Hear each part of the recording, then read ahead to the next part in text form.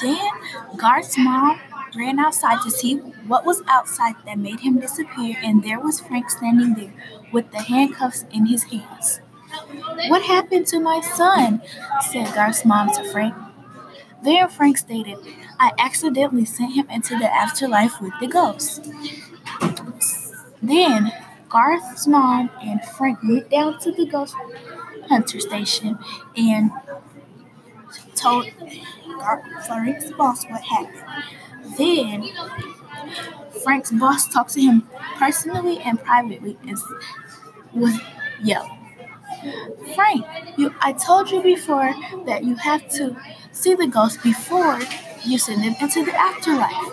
Pack up your things and you're fired," stated Frank's boss. "What? No," Frank stated. Then Frank went to his ex-girlfriend Claire to get help to find Garth and get him back out of the afterlife so he could get his job back. When when Frank went to find Claire, he found Claire and convinced Claire to help him out with finding Garth and getting him out of the afterlife.